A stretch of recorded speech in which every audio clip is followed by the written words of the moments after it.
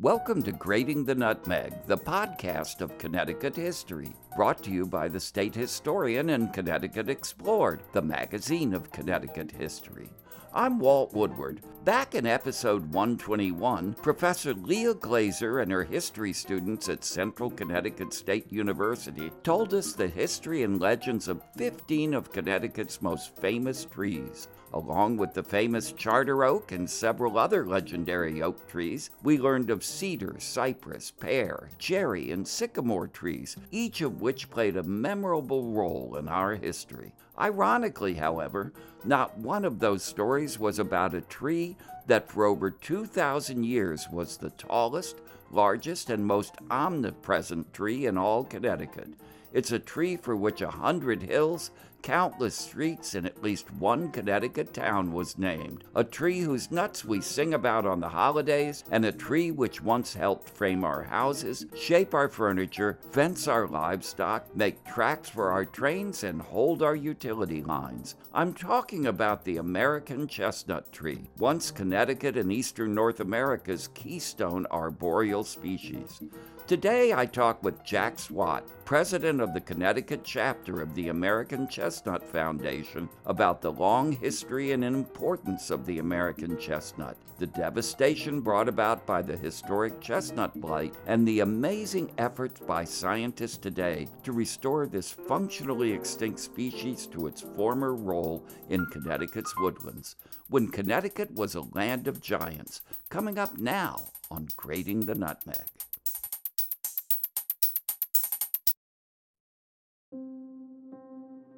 If you know where to look, it's easy to find proof that Connecticut was once a land of giants. These giants were everywhere, on the hillsides and in the towns, on farms and in cities. They were useful giants, too. People welcomed them into their homes, invited their offspring to dinner, and they generally thought of them as vital and deeply rooted members of their communities. Yet in less than 50 years, all of these giants vanished. Like the Martian invaders in Orson Welles' famous broadcast, The War of the Worlds, the giants were laid low by an alien disease that brought the species to the brink of extinction. And while evidence of their former presence is everywhere in Connecticut, today, the giants, almost all of them, are gone. These giants were American chestnut trees, which for centuries were the most important trees in Connecticut's woodlands, a keystone species that shaped the arboreal ecosystems of Connecticut and all the eastern United States. My guest today is Jack Swat, president of the Connecticut chapter of the American Chestnut Foundation, who's going to talk with us about the history and importance of the American chestnut, the work of the American Chestnut Foundation here in Connecticut, and the astonishing developments that might just mean this functionally extinct, once keystone species may soon return to our woodlands as a giant once again. Jack, welcome to Grading the Nutmeg. Am I exaggerating when I say that giant American chestnut trees once covered Connecticut? You're not exaggerating there. It was basically the most dominant tree in the eastern forests, all the way from New England all the way down through the southern Appalachians. Historically, they've looked at a lot of censuses of some of the trees from some of the early foresters, and they said it could be anywhere from 1 to 4 to 1 to 5. 1 out of every 5 trees was an American chestnut. They also grew to immense size. There are records of trees that were like 9 feet in diameter at some point, massive size, and they were even called the redwoods of the East. As a historian, and I think this is true of a lot of people, when you think about the past, you try to imagine it and project yourself back into it. And it's just nearly impossible for me to conceive of what the world looked like, what Connecticut looked like when there were all these chestnuts everywhere. I did find a place, though, that gave me some amazing insights into it. It's a place called the Connecticut Digital Archive, and it's an online site where museums all across the state post images from their collections and documents and things. And somebody told me you should go in there and do a search on the word chestnut. So I did, and I was astonished. Dozens and dozens of photographs came up from the 19th century of buildings and towns and homes and forests and places with these tall, giant chestnut trees in them. that some of them were blooming, that they were in flower, and they had those kind of conicals. At least they looked conical from the images. It gave me just a little glimpse of what an impressive figure the chestnut trees must have been when they were in full flower or when they flourished. Today, probably get an idea of that at Connecticut Agriculture Experiment Station. It's probably the biggest repository of hybrid chestnut trees in the nation. They've done a lot of the early experiments on hybrid trees right after the blight came through. And so they have orchards there of not only Chinese and American hybrids, but Japanese American hybrids, Chinese, Japanese, Chinese, European. They were searching for a way to find blight resistance in some of the early hybrid trees. Some of those trees are not like Americans, though. So you can see a lot of the trees flowering there, but they're not growing the same as the American chestnut. They're not as tall and not as big. So you talked about that blight, and I in the intro compared it to the blight that killed the aliens in Orson Welles' War of the Worlds. What happened? I mean, the trees were flourishing. They were the apex species in Eastern American forests. And then when and what? Well, around the turn of the 19th century, the late 1890s, people were importing a lot of oriental chestnut trees for either their gardens, and also people were trying to do some hybridization, like I mentioned, with the Chinese and American trees for agricultural reasons. So we're trying to breed a tree that was more like an orchard tree, which the Japanese and Chinese trees are, with the American tree so that they could produce bigger nuts and trees that they were able to harvest. With American chestnut trees grown over 100 feet, it's hard to collect nuts from them until they fall on the ground, and then they're competing with wildlife. So I believe that led to a lot of the importation. So there was this effort to make the trees smaller with bigger nuts because the nuts we all know the song Chestnuts Roasting on an Open Fire, right? So right, yep. Chestnuts were a popular food? Yep. Before the blight came through, especially in the Appalachian regions, there were so many chestnut trees in the forest, and in the fall they would annually produce a big crop of nuts. That kind of related to if anyone has ever been walking out in the fall when there's a big acorn crop, when you're just literally walking over acorns. That's what it used to be like every year with chestnuts. Yeah, so we had one of those a couple of years ago in Connecticut, I think, just this huge mast year for acorns. And I can't imagine if there were every year you had that kind of tree fall. So it almost became like a second crop for some of the farmers to go out and collect all those nuts. And they used to ship them off by the train load cars full to the cities where they were roasted for the holidays. One of the things that got me really interested in chestnuts, I live in a house in Columbia, Eastern Connecticut town, that was built by my sixth great grandfather. So it's one of these 1750 Connecticut country colonials. We were remodeling a bathroom, and we took down, there actually were a couple of walls in these things, and we took down the first wall and found behind it some beautiful panels made out of chestnut. And the width of these boards was beyond anything that you could buy in a lumber yard today. The grain was straight, the wood was beautiful. It was more than 2 feet wide, each of the panels. And it turned out to be chestnut. And I thought, my God, how big were these trees that they could get that kind of lumber from them? Yeah, chestnut was a very important source of lumber in the early days too, especially in the colonial periods there. It's like we touched on how frequently they were found, how numerous they were, but also the wood is rot resistant too. So anybody who used the lumber to build their houses and their barns, the wood wouldn't rot. So a lot of the barns that are still standing today are most likely made of chestnut. So same with some of the houses there too.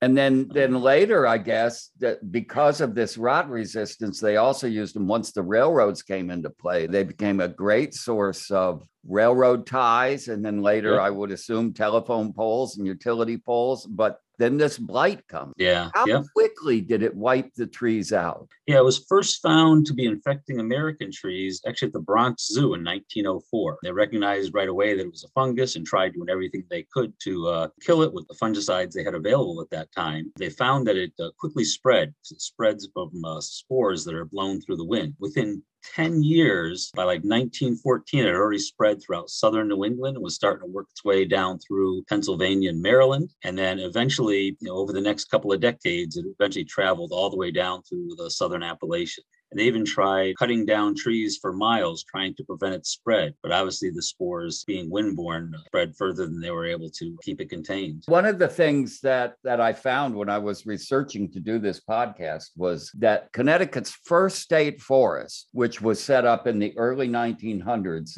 it's the Meshomazik State Forest in Portland, was actually established by Walter Mulford, who was the country's first state forester. He wanted to show how you could take relatively small forests and manage them profitably, actually take woodlands and turn them into a real economic center. So he bought some 600 acres near Portland and set out to manage it scientifically for production. He established the place in 1903. In 1922, talking about that early experiment, the Connecticut State Forest Commission wrote, under any conditions which could have been predicted, the growth would have accumulated by this time so that a large crop of chestnut ties and poles would be available and the forest would be on a profit-producing basis. Unfortunately, it said, the chestnut blight upset these plans, and between 1910 and 1920, practically all of the chestnuts died. This probably constituted at least 60% of all the stand, so the loss from the disease more than counterbalanced the growth of the whole forest. Mm-hmm. So this first experiment, state experiment in showing the value of forest management, was cut short by the chestnut blight. Yeah, it was truly devastating. Yeah, it just wiped out all the trees all the way throughout the whole range there. You can imagine all the people who relied on it as, the farmers even too, collecting the nuts. That was almost like a second income for them. So it was devastating for them as well. We're going through something that I think has got to be similar to that right now with the emerald ash borer and the ash tree die-off. But, ash trees, they're beautiful, large trees, are great firewood, but they're not 60% of the forest cover in Connecticut. So that chestnut disease must have been terrible. And the effect of all this dead wood in the forest really created a problem in the 1920s with forest fires. That was a very serious concern. In 1922, they had a terrible forest fire season. And here's what the Forest Commission said about that. This spring season was the worst fire season the state has experienced since 1915. They had 1,005 fires that burned 79,000 acres. And what they noted about the fires is that they were, quote, of unprecedented heat and ferocity. They said that was caused by three factors: the dry weather and high winds, kind of things we've been getting around here a lot of lately, then dead wood broken off the previous winter by ice storms. But most significantly, they said it was caused by a large amount of dead chestnut. This dead chestnut burned like tinder, they said, and in several instances, bits of burning bark were carried long distances across state highways, rivers, and even reservoirs, making it almost impossible to stop fires. That's a state forester in 1922. I'd never even considered the impact of that dead wood, but it must have been just horrible. I can imagine what we might be going through with all the, especially in the eastern part of the state there, where they've had the gypsy moths having a lot of oak die off, and the ash and species now too that are under threat. Yeah. Did people realize how bad the blight was immediately, or did it take a long time for them to understand that this was going to be fatal or near fatal to the chestnuts? No, I think they knew pretty quickly. Like I said, as soon as they found it, they tried using fungicides to try to treat it. And they recognized how quickly it spread from the Bronx Zoo in New York City there. So there were a lot of programs underway. Like I said, they were trying to do, cutting the trees down for miles, and trying everything they could to prevent it. I think they knew right from the start that this was going to be something devastating. Now, what people say today about the American chestnut is that it's functionally extinct. What does that mean, that something is functionally extinct? Well, basically, the fungus kills the trunk of the tree. The fungus secretes a chemical called oxalic acid in high concentrations that kills the bark. And then the fungus eats the dead bark. And eventually it gets underneath the layer of the bark and encircles underneath the cambium layer and girdles the tree. but it doesn't affect the roots at all. So it kills the trunk of the tree, but not the roots. Chestnut is surviving today because of its immense root systems. It keeps sprouting up new sprouts. The sprouts get to be about maybe, 20 to 30 feet tall, and then the blight kills them and, knocks the trunk back down to the ground again. And then they start over resprouting again. So in a constant cycle of resprouting and dying and resprouting. But these sprouts that are coming up, they are from those original chestnut trees that were killed a century ago. Fascinating. Yep. People ask me how old some of the trees are that we find growing from sprouts. And my answer is over 100 years old, because the blight first came here, actually over 120 years now. Yeah. Once they realized that this was an existential threat to the American chestnut, did groups begin then to try to find workarounds, something that would save the tree, or did that come later? They knew that the blight was here and that they couldn't get rid of it. And they were trying to find ways that they could breed resistance into the American chestnut. They knew that the Chinese chestnut and Japanese chestnut were resistant to the blight because that's where the blight evolved. Those trees evolved with them. Some of the people who belong to the American Nut Growers Association convinced the Connecticut Agricultural Experiment Station to look into hybridization to see if they can find a way to combat the blight. So one of the early tree breeders there, Dr. Arthur Graves, he did a lot of extensive work working with different hybrids and looking for trees that showed American character, but still retain the blight resistance. And as I mentioned, a lot of those trees are still surviving today. There are other trees like the Chinese chestnut tree that are resistant to the blight, but they don't look like the American chestnut tree. Yeah, correct. The Chinese and the Japanese trees, as I mentioned earlier, were more like orchard trees. So they would have a hard time competing in a forest since they only grew to maybe like 50 or 60 feet tall. In order to compete with the other trees, like the American chestnut would have to grow over 100 feet tall to compete for the sun, the upper canopy. And that's actually how our foundation got started, was that we took some of those early hybrid trees that did show good American character, but we figured we needed to back cross it several more generations with American trees. So our founder, Dr. Charles Burnham, developed a plan where if we back cross trees through 3 generations with American trees, we'd end up with a tree. Actually, the trees he started with actually came from Hamden, Connecticut, at the Connecticut Agricultural Experiment Station there. Now, when you say backbreeding, what does that mean? That means, like, if you take a hybrid that's Chinese and American, it's 50% Chinese genes and 50% American. But then if you cross it with a pure American tree again, then it's 75% American. And if you cross that tree again with another American tree, each time you're increasing the number of American genes. But what they did for each generation, too, was that they tested it for blight resistance, so that they actually inoculated the bark with different strains of the blight fungus and graded how much the infection grew. The infection, we call it canker. And trees that had very small cankers from those test infections, we knew had carried some resistance. So we only let trees showing that resistance breed and carry on the next generation of backcross trees. So let me make sure I'm getting this, because this sounds like something that would take generations to do. You take an American chestnut tree before it's infected, cross it, hybridize it with a Chinese chestnut, kind of crossbreed it or some other species. Then you keep working your way back into American chestnuts until you get a tree that is mostly American chestnut, but has picked up, hopefully, the disease resistance. Yeah. Well, like I said, we did start off with a little bit of advantage of having some trees that were 75% American at the Connecticut Agricultural Experiment Station. How many years does it take to get to 75% backbred? Is that? Yeah. Well, that's just 2 generations. So those trees had been growing there for years, the ones that we used. But when we do a generation or a backcross program, when they're growing in orchards with good sunlight, they can start flowering anywhere from like 5 to 8 years. So it did take several decades. Our foundation started back in 1985. So we're going on to, we're over our 35th year, but getting close to our 40th. But it takes several years before, or even close to a decade for each generation. So, is the American Chestnut Foundation now at a point where it's got a blight-resistant American chestnut tree? How close are they? Yeah, actually, with the back cross breeding program that we did, we're finding out it's not as easy to do as what we thought. Um, our founder thought there were maybe 3 or 4 genes responsible for blight resistance, and what we're finding out is it's more like maybe 12 to 15.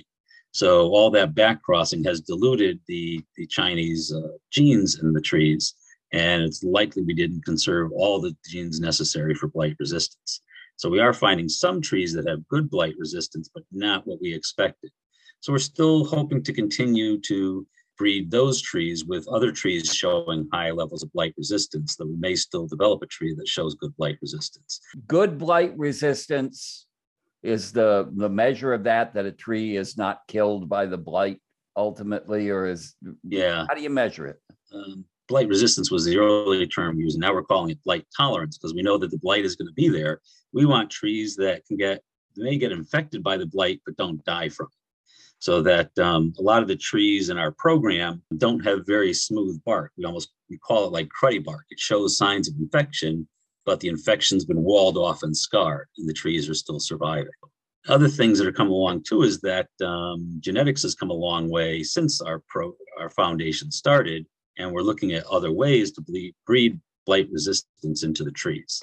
There's a couple other things that we can use. One of them is called hypovariance. Well, that's not breeding it into the tree, but we are hoping to use hypovirulence as a mean to control the blight. Hypovirulence is a term meaning that the blight fungus is not as strongly infective as the original strain.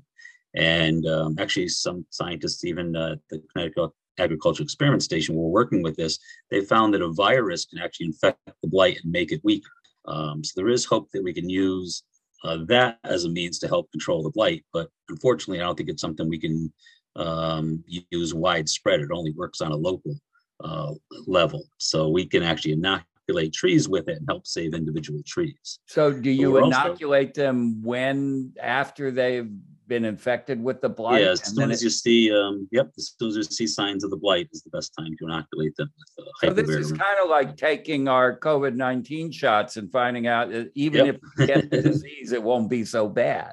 Exactly. Yep, exactly. It's a very good analogy. Exactly. So how did you become involved in this? I developed an interest in the chestnut tree when I found this paneling behind the wall. What attracted you?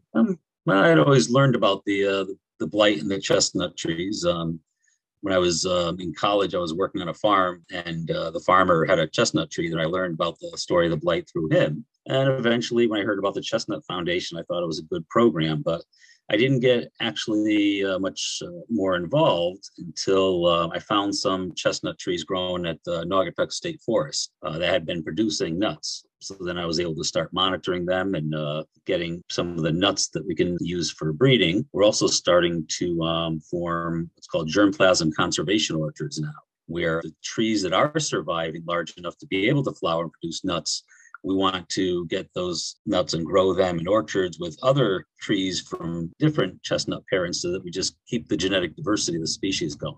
How do you set up these germplasm orchards? We're trying to plant 10 trees from 10 different mother trees in an acre setting. The blight is still here, so when the trees grow tall enough to flower, there's a better chance that there's a tree nearby offering pollen to it to fertilize the flowers. So this way here, we'll be cross-pollinating trees from different locations from Connecticut. So in the one orchard, you plant trees from multiple locations. Correct, yeah. Yeah. And has that been going on long enough that you've got a sense of how it's working?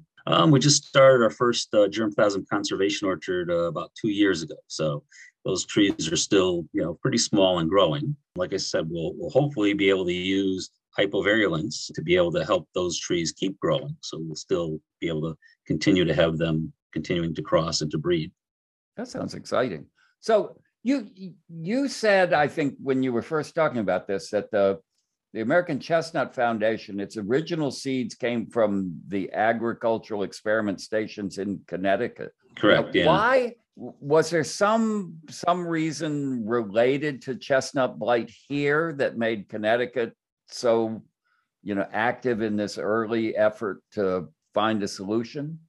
I'm not sure what it was. Like I said, it was just a lot of, people had lost a lot of the chestnut. And they just encouraged the scientists here in Connecticut to work on it. I'm sure there are probably other places that were working on it as well, but, we happen to, continue to save those orchards and continue working on it. Interesting. One of the things that is related to what you were just talking about is this idea of transgenics. What's going on there? Yeah, one of the latest developments that we're hoping to be able to help breed a blight-resistant or blight-tolerant American chestnut. As I explained earlier, the way the blight fungus kills the trees is that it secretes a chemical called oxalic acid. And there are a lot of plants in nature that have a single enzyme that breaks down the oxalic acid. We think that chestnut actually has a multi-enzyme pathway to break down that acid. And that's why it takes so many genes to develop the resistance, to carry on resistance. But in the other plants, it's just a single gene. So scientists at SUNY ESF, which is Environmental Science and Forestry division up in Syracuse, New York, developed a way where they can take the gene that's responsible for the oxalic oxidase enzyme from wheat, and they transferred into American chestnut germ cells. And when they grew trees from those germ cells and cultured them, they found that the trees were able to tolerate the blight, and they're growing very, very strongly without the blight. And since it's only a single gene, when they produce nuts from those trees, 50% of those nuts will carry the gene with it. So breeding with it and carrying that gene forward will be much easier than the backcross program that we're trying to do. Now, is there an easy way to identify a nut that carries the gene and doesn't carry the gene, or how do you? They have developed a simple colorimetric test where they can just test either a leaf from the seedling, or they've even developed a way that they can just take a small piece of the nut in the fall and test it for the enzyme. That's fascinating. So is that the solution to the problem? That's what we're hoping, but it's still early in the process. Since this is considered a GMO, it's got to go through government regulation. The SUNY ESF has been working with it in controlled orchards where they have to make sure that nothing spreads from the orchards. And they have been able to cross it for a generation or two already. They've applied for deregulation with the government. It's kind of a long several-year process where they will be able to use it out in open orchards. And then we can transfer it, or actually we can use it to cross with some of the other American chestnuts that we're saving in our GCOs, so that we can hopefully have a genetically diverse enough population that we may be able one day replant the forest with this tree. So there's a lot of potential with it. And like I said, it's early. We don't know if my favorite quotes is from Jurassic Park, where it's like nature finds a way or life finds a way. There's always ways that nature is trying to combat any kind of remedy that you have. So it's something we got to test to see how long this gene can be expressed through several generations. So the Connecticut chapter of the American Chestnut Foundation kind of does a lot of work to help support this effort to save the chestnuts. Tell us about the organization itself and the kinds of activities that you're doing. Well, as I mentioned, we're first started out with the backcross breeding program. So we had through the generous offer of many private landowners and other organizations and municipalities, we have 7 we call backcross orchards. That last generation where we crossed with an American tree, we were able to get pollen from our backcross program and pollinated Connecticut trees. So that way those trees are growing in Connecticut's weather and environment. And then we're taking nuts from those trees and planting them in what we call seed orchards.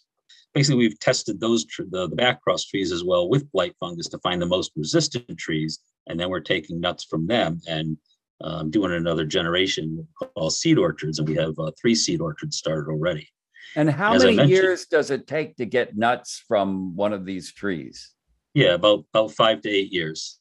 They start flowering, we get nuts from them. So, yeah. And then at what point after that do they pick up the blight? Or I guess they pick up the blight along the way, but at some point it becomes overwhelming. Basically, the trees have to have a wound in their bark for the blight fungus to get in there and start an infection. So it can be as early as a couple of years to, sometimes it's later in life. We have found some trees that have grown pretty tall and look like they're resistant. Then eventually they do get a blight infection and start dying. So some trees have even grown to like 50 or 50 to 55 feet tall.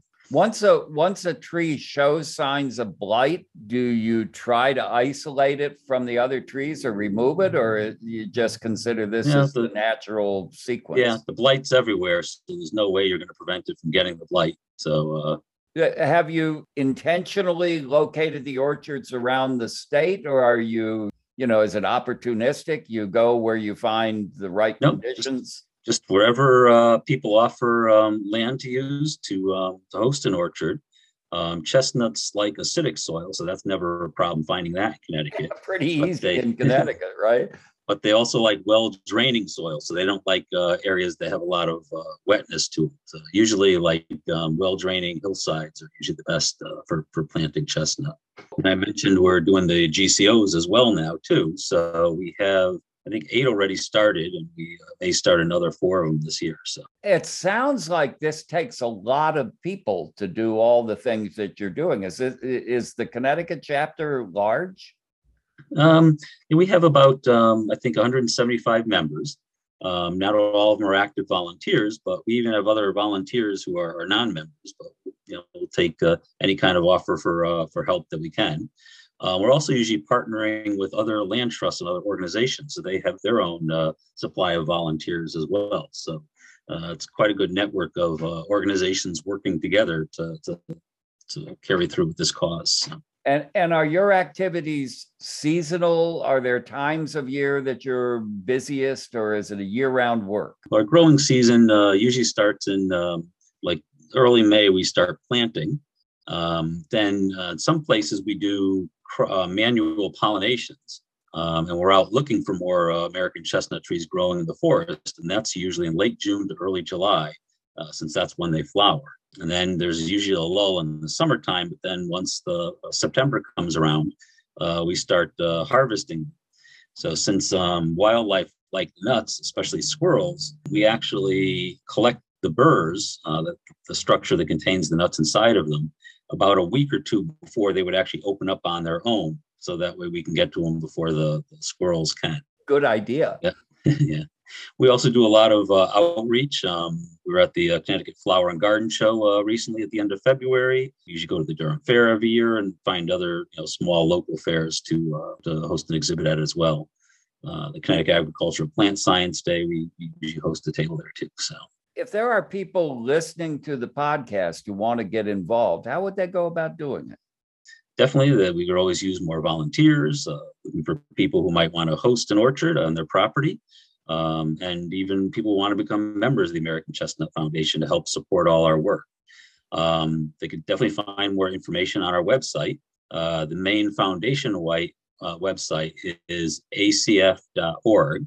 And the Connecticut chapter has their own little web pages, underneath there. They could just look for, find a chapter and click on Connecticut, and that'll give them more information specific to Connecticut. But our chapter members come through people who become members of the American Chestnut Foundation and then specify that they want to belong to the Connecticut chapter.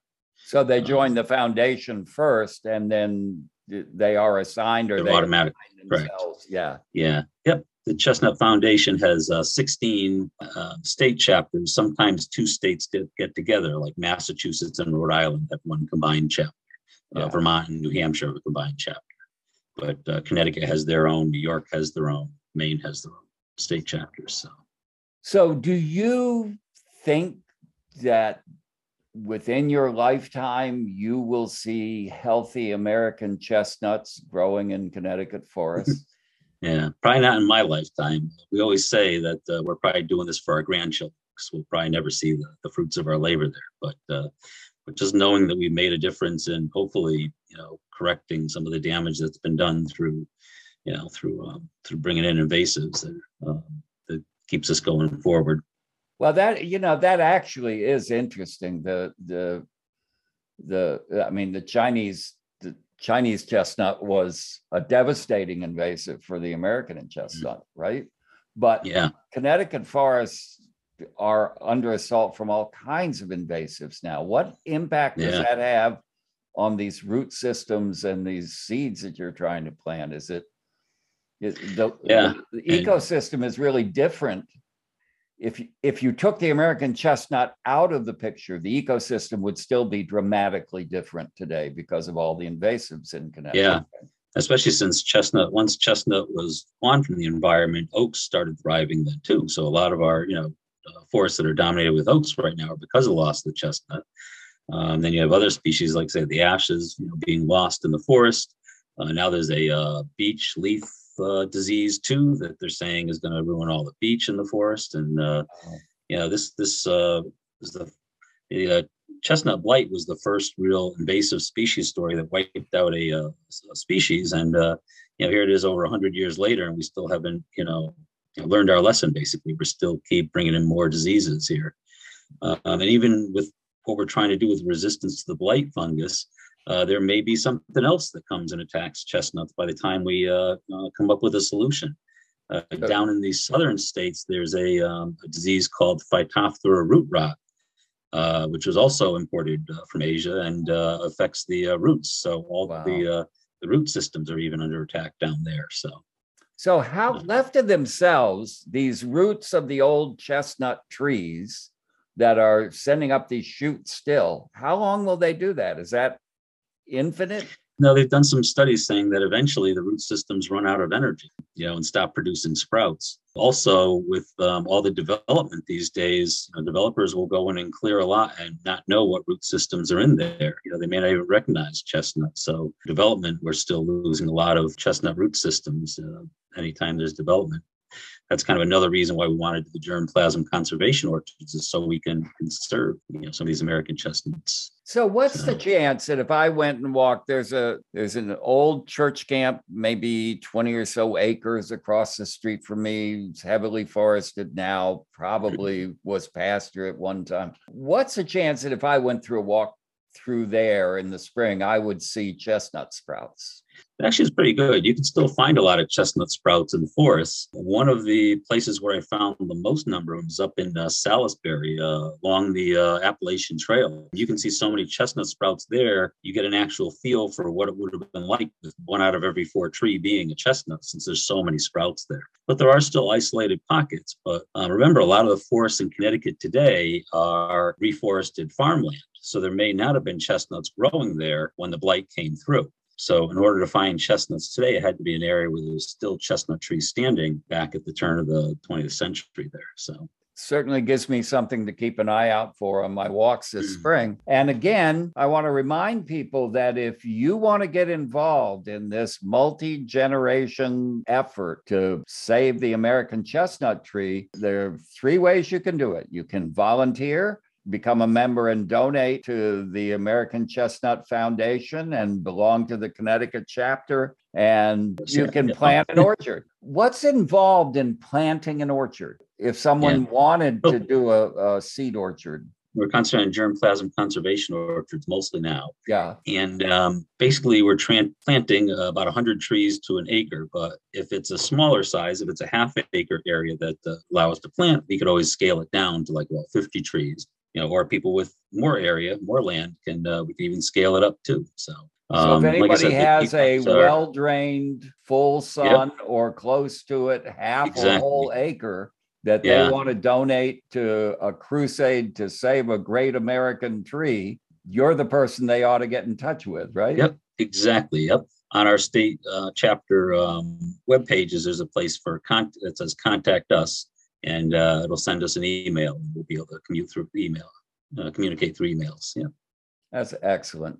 Jack Swat, president of the Connecticut chapter of the American Chestnut Foundation.